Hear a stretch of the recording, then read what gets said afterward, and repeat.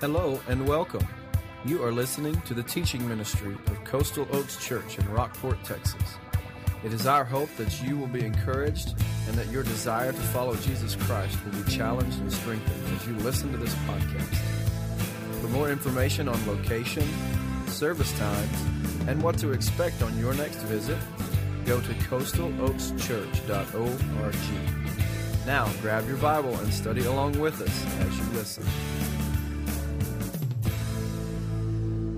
We have a special treat today. I'll tell you what, I've been excited about this ever since I was able to book this couple to be with us. At one of our state conventions, I heard at a luncheon, I think it was at the SBTC luncheon, Steve and Debbie Wilson shared just their heart for ministry and marriage. And as they shared, it just resonated with my heart. I said, Lord, thank you that there are other people out there as passionate about marriage as I am. And I said, we need these folks to come share with us. So they have an organization called Marriage Matters Now, and they'll be sharing a little bit about their family and their ministry with us. But I would like you to welcome Steve and Debbie Wilson as they come and share with us this morning. Thank you, buddy. Awesome. Bless you. Woo. Oh, thank you.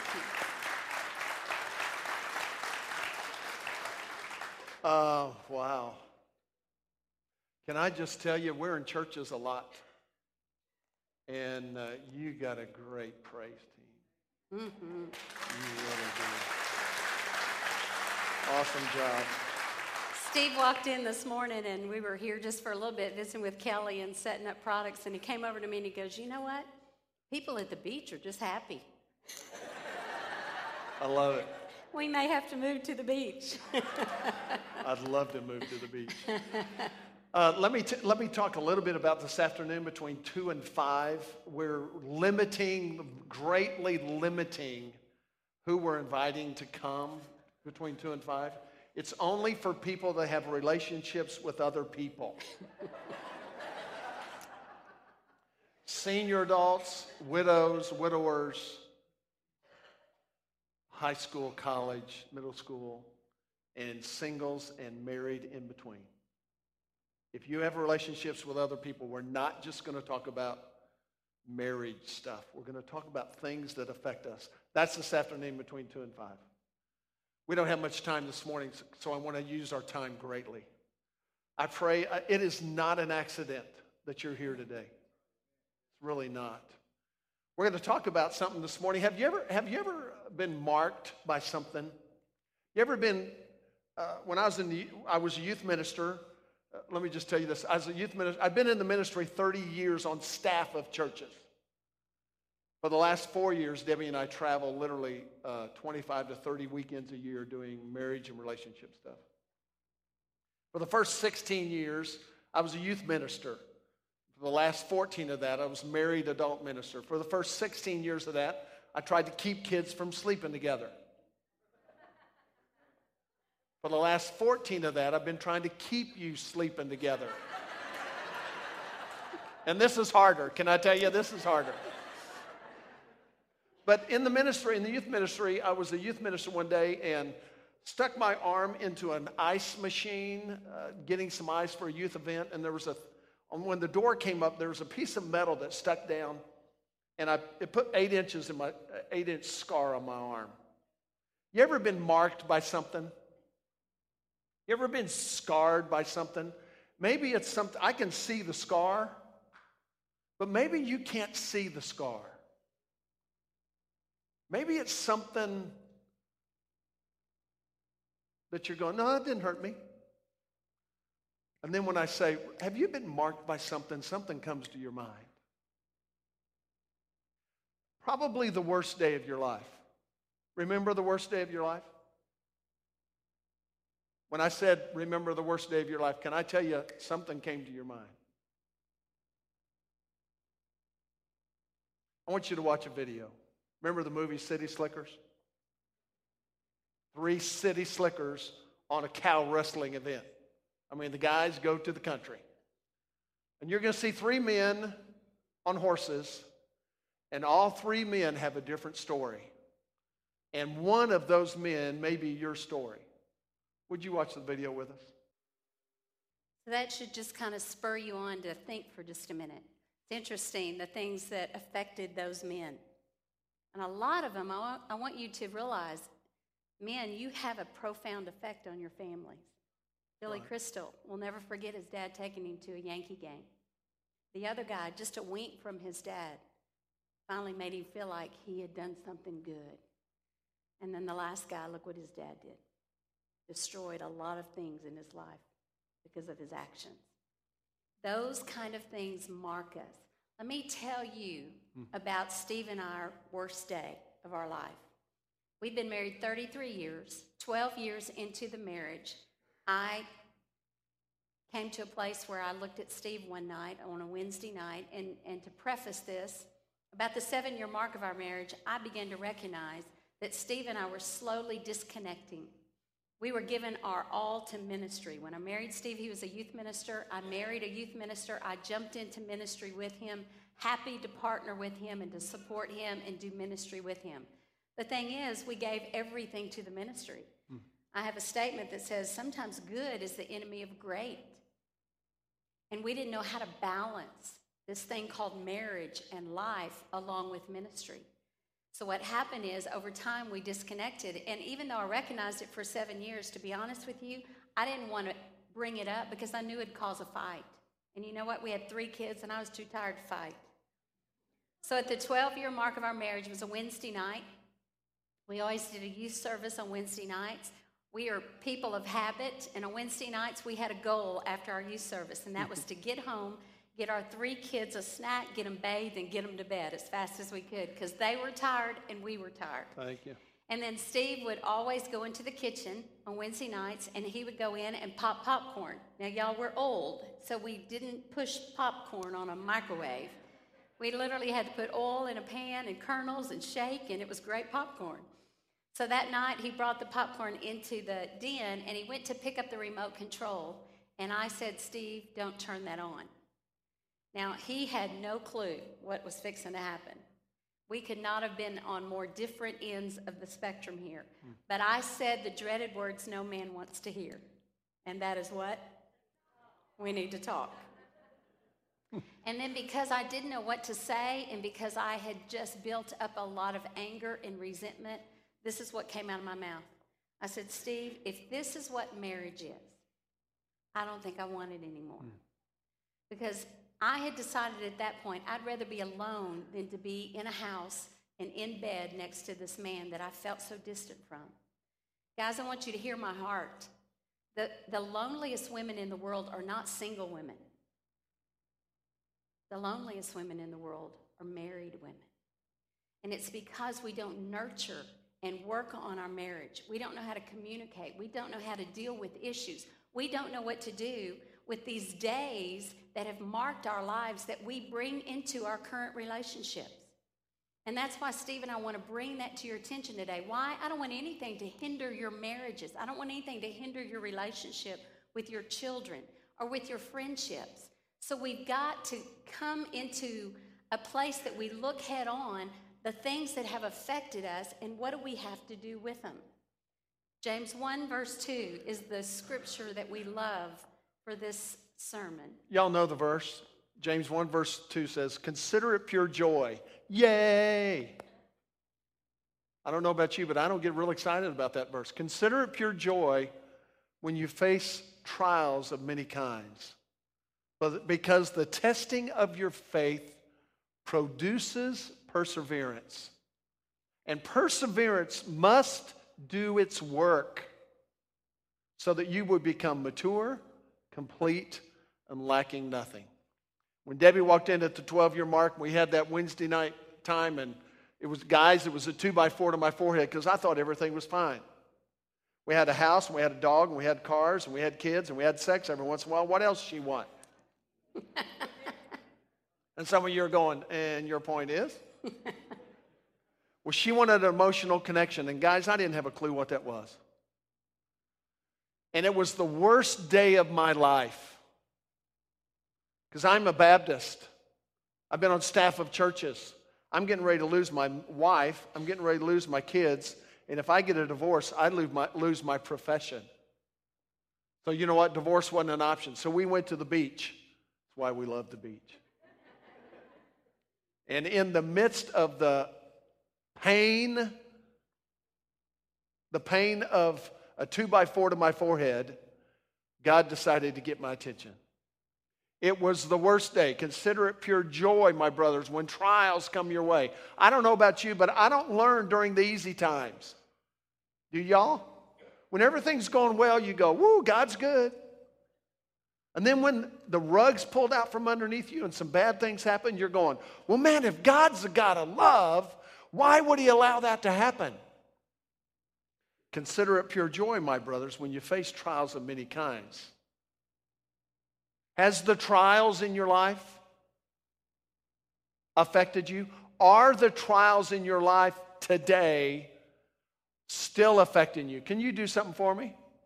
I know in your bulletin today, I looked in your bulletin, and on one of the sheets of paper, there's a blank. On the back, there's blank. During the message today, would you do me a favor? And I know you're not going to want to do that. Would you get a blank piece of paper and would you write down the worst day of your life? No, man, I don't want to go there. Don't be the third guy on the horse. No, I don't want to play. Because here's what happens. If we don't deal with the worst day of our life, if you're a note taker in worship, can I give you point number one? Has the worst day of your life made you bitter, or has it made you better? Simple question. Are you bitter? Well, if God's a God of love, why would he allow that to happen? Okay. 12-year mark, worst day of my life. And I could have become bitter. I could have. Consider it pure joy, my brothers, when trials come your way, because the testing of your faith. Has the worst day of your life tested your faith? Or you said, you know what, I'm checking out. If God's a God of love, no thank you. I thought Jesus loved me. No thank you.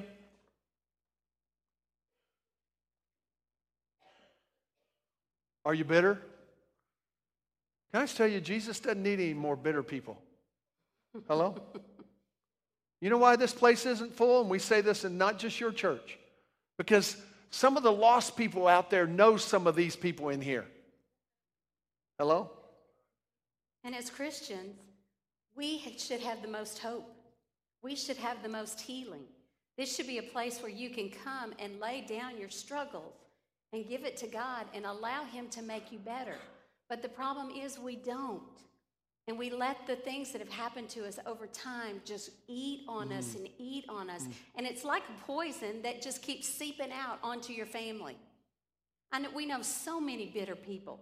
And I've learned in my life, because of being married to a psychologist, that when people's behavior is ugly and rude and bitter, there's always pain behind that behavior. And if you can ever begin to look at people and see the pain behind their behavior, but what we do is all we do is address behavior. And it just gets uglier and uglier. Guys, all of us have had bad days. We will continue to have bad days. I don't know what false beliefs we carry around, but God never promised us that this life on this earth was going to be good. In fact, there's so many songs today that says, this is not our home. Thank you. Have you ever gone to relatives for 3 or 4 days? About the third day, I'm going, come on, I want to go home. That's how we should feel right now. But God wants us to make the most of it. I think the reason James put in there, it's going to test your faith, is when we get squeezed, our faith really shows itself. That's right. Like Steve said a while ago, when life is easy, then we have a lot of faith and trust in God. But when life is difficult, this is when most people walk away from God. The world today doesn't need any more Christians. And I know you're probably not going to like that statement. But let me tell you the second part of that statement. What the world needs is people with transformed lives. Thank you. Has God transformed your life? Let me tell you just a real quick story. We wrote a book, and we wrote a book on the 6 mosquitoes that we're going to teach this afternoon. The 6 mosquitoes that drain the life out of every marriage and relationship. Writing a book is one of the hardest things in the world to do. I now understand writer's block because it gets real difficult. We have a young lady that's kind of been a part of our family for a few years, and she and I were working on the book one morning. She's trying to pull things out of me and get me to think deeper. Anyway, it wasn't working. There was just nothing coming to my mind. But she looked over at me that morning, and she said, "Let me ask you a question." I said, "What?" She said, "Steve has a quality that I don't understand where he got it." Steve grew up in a very dysfunctional home, alcoholic home. He came home at the age of 18 and told his mom he asked Jesus in his heart, and she told him, "You'll get over it, it's a fad." Not a lot of encouragement, I guess you could say. And she said the quality that Steve has is no matter what we're doing, no matter what anybody's doing, if we ask him to come help us with something, he will stop what he's doing without complaint and come help us. And I thought, well, why isn't she saying that about me? Because I'm probably going to complain. So anyway, I looked at her and I said, "You know what? I have no idea. I don't know who exampled that to him. I don't know where he learned it." Well, about 4 days later, we were flying somewhere to go speak for that weekend, and we were on the plane, and I looked over at Steve, and I said, "Steve, Shelley asked me a question this week." And I told him what the question was, and I told him what the characteristic was, and I said, "Steve, who taught you that?" He looked for a few minutes, and then he got big tears in his eyes. And if you get to know us, you'll find out we cry. We cry at the opening of Circle K's. It doesn't take a whole lot for us to cry. That's right. But he got big tears in his eyes. That Sunday night TV show, Extreme Makeovers, I mean, just give me a tissue box. I mean, I'm just, don't move the bus, don't move the bus, you know. So anyway, he looked over at me, and this is what he said, and only I knew what this meant. He said, "Debbie, I'm just a dog with ticks." Now let me explain why I knew what he was talking about. Our second church that we served in was in Hawkins, Texas, small community north of Tyler, Texas. Steve was the youth minister, but it was such a small church that, like, on every Tuesday, Steve would go out and visit our church members, and a lot of them lived out on lots of acreage. So this one particular day, Steve went to visit a family, and he said he pulled up down this dirt road and pulled up in front of this house, and he got out of the car, and about 6 mangy-looking dogs met him at the car. So he gets out of the car and, kind of pats on him and makes his way to the front door, knocks on the front door, and he said by the time he knocked on the front door, all the dogs had left but this one dog. It just stayed right there by him. He went into the house, visited with the family for about 30 minutes, came back out, there was that dog. So he's saying his goodbyes to the family, and he's making his way to the car, and as he gets to the car, here comes that ugly, nasty dog. The dog did not have any hair on it. It's supposed to be a long-haired dog, but the ticks and the fleas had eaten all the white hair off of him, and he looked like a rat, but he was a mangy-looking thing, and he's bad. Steve has always loved the underdog, if you know what I mean. And so he looked down at that dog, and he said that dog was looking at him as if to say, "Mister, please get me out of here." And so Steve looked at that dog, and he looked at the family, and he said, "Do y'all want this dog?" And they went, "No, we don't want that dog. We got plenty of dogs." So he picked up that dog and put it in the car, knowing I was going to kill him. In the name of Jesus. In the name of Jesus.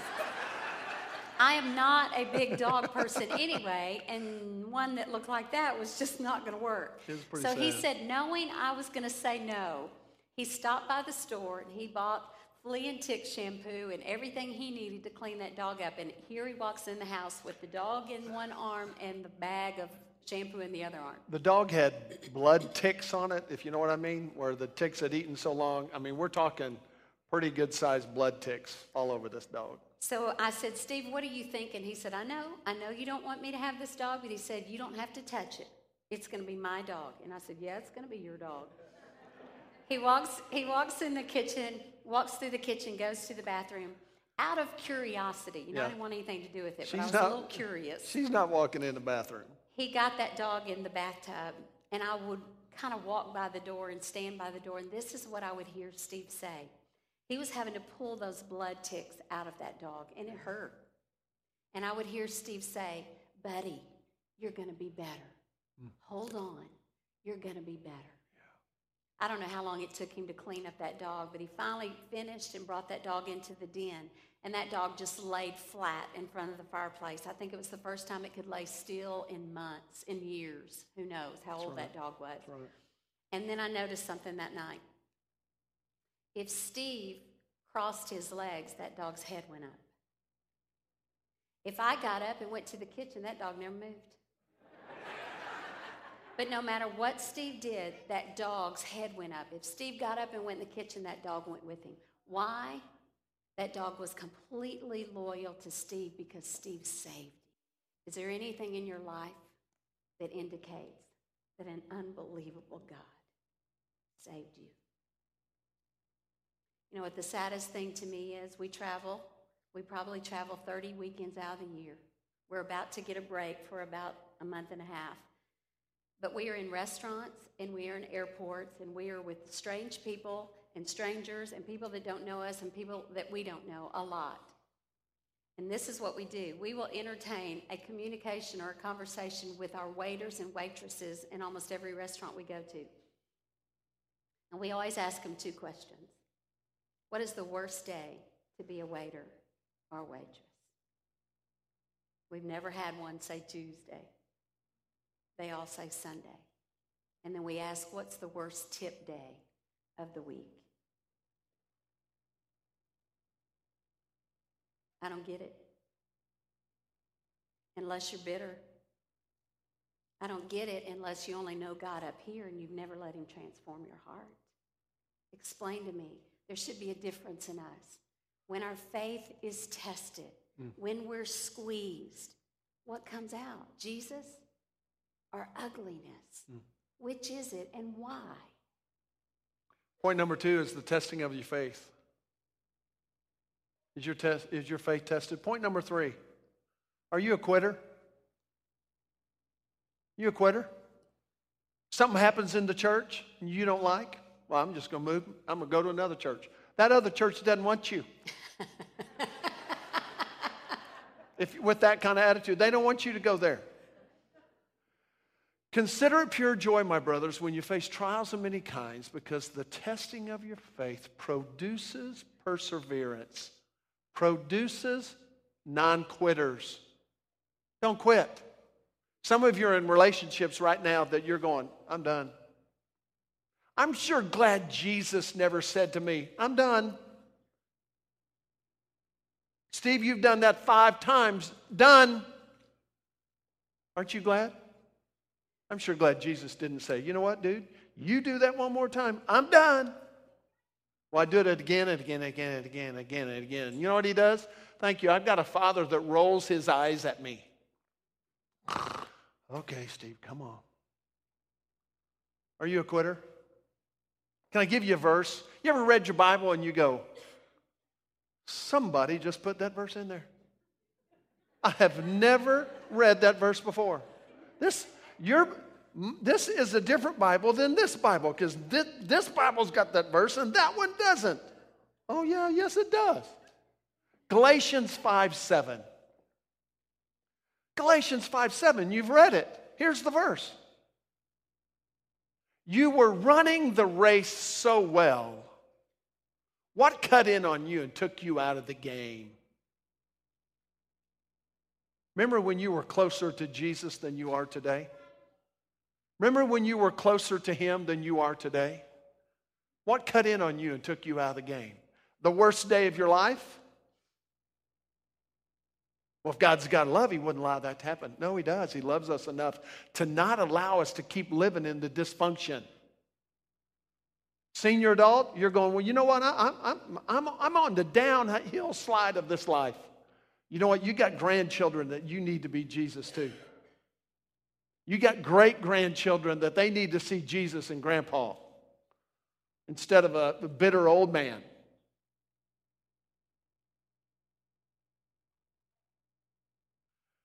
Because the testing of your faith produces maturity. Man, I want to be mature. Mature, complete, and lacking nothing. And then the next verse says, if you lack some of that, if you lack wisdom, just ask me and I'll give it to you. Man, I want that. Would you ask Jesus, hey, Jesus, I want to get over the worst day of my life. Here's what we're going to do, and we're going to close. And can I double dog dare you? Can I double dog dare you? Some of you are going to stay at the house today between 2 and 5. Some of you need to be here. Just to allow Jesus to take some ticks off of you. Because something's taking you out of the game. I don't know about you, but I'm a dog with ticks. Anybody else a dog with ticks in here? I'm a dog with ticks. And you know what? Jesus takes the ticks off of me and he goes, it's okay, buddy. You're going to be better. In a few minutes, we're going to do an invitation. And would you do me a favor today? Don't hurry and try to beat the Methodists to lunch. There's plenty of food. There's plenty. I mean, they're not going to run out. Look at my face. Look at my face. In a few minutes, we're going to do an invitation. Some of you need to join this church. Some of you need to ask Jesus in your heart because you're still full of ticks. Some of you, and I'm going to ask you to do this, some of you wrote on your little piece of paper the worst day of your life. As Dr. Phil would say, how's that working for you? Huh? Well, that's just the way I am. Come on. When you get squeezed, let Jesus come out. Here's what we're going to do. In a few minutes, we're going to do an invitation. I'm going to ask you to come bring the worst day of your life to the altar. And Debbie and I, after worship today, we're going to collect them and we're going to take them home with us and we're going to pray for you. Now, when you bring the worst day of your life here, when church is over, you're not going to come up here and get it, but when you walk out those doors, don't come and pick it back up and take it with you. Hello? Would you let Jesus say, okay, enough. Enough. I know you're scarred. I know you've been cut. Enough. Would you lay that here and let me heal you? Okay? Let's pray. Would you pray with me?